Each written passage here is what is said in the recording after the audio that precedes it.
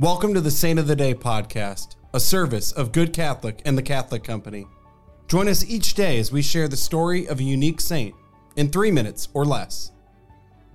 Today's saint is Saint John the Baptist.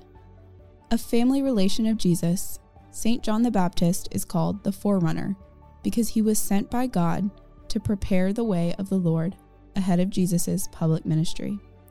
The birth of Saint John the Baptist to his elderly and previously barren parents, Zachariah and Elizabeth, is recorded in St. Luke's Gospel.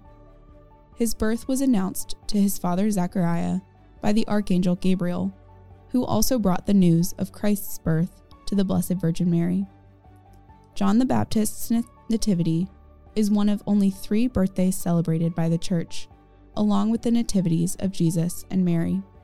Though not an official dogma, according to ancient tradition, Saint John the Baptist was freed from original sin at the moment his mother heard the greeting of the Blessed Virgin Mary at the Visitation, causing John to leap in his mother's womb through the action of the Holy Spirit.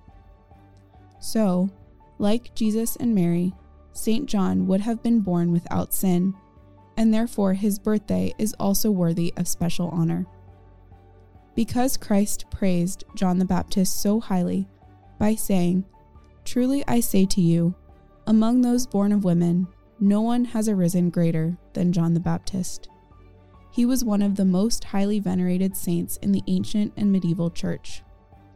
He has 2 feasts, his Nativity on June 24th and his Passion on August 29th. I invite you to find time today to recite your baptismal promises. Saint John the Baptist, pray for us. Thank you for tuning in. This is a Good Catholic podcast.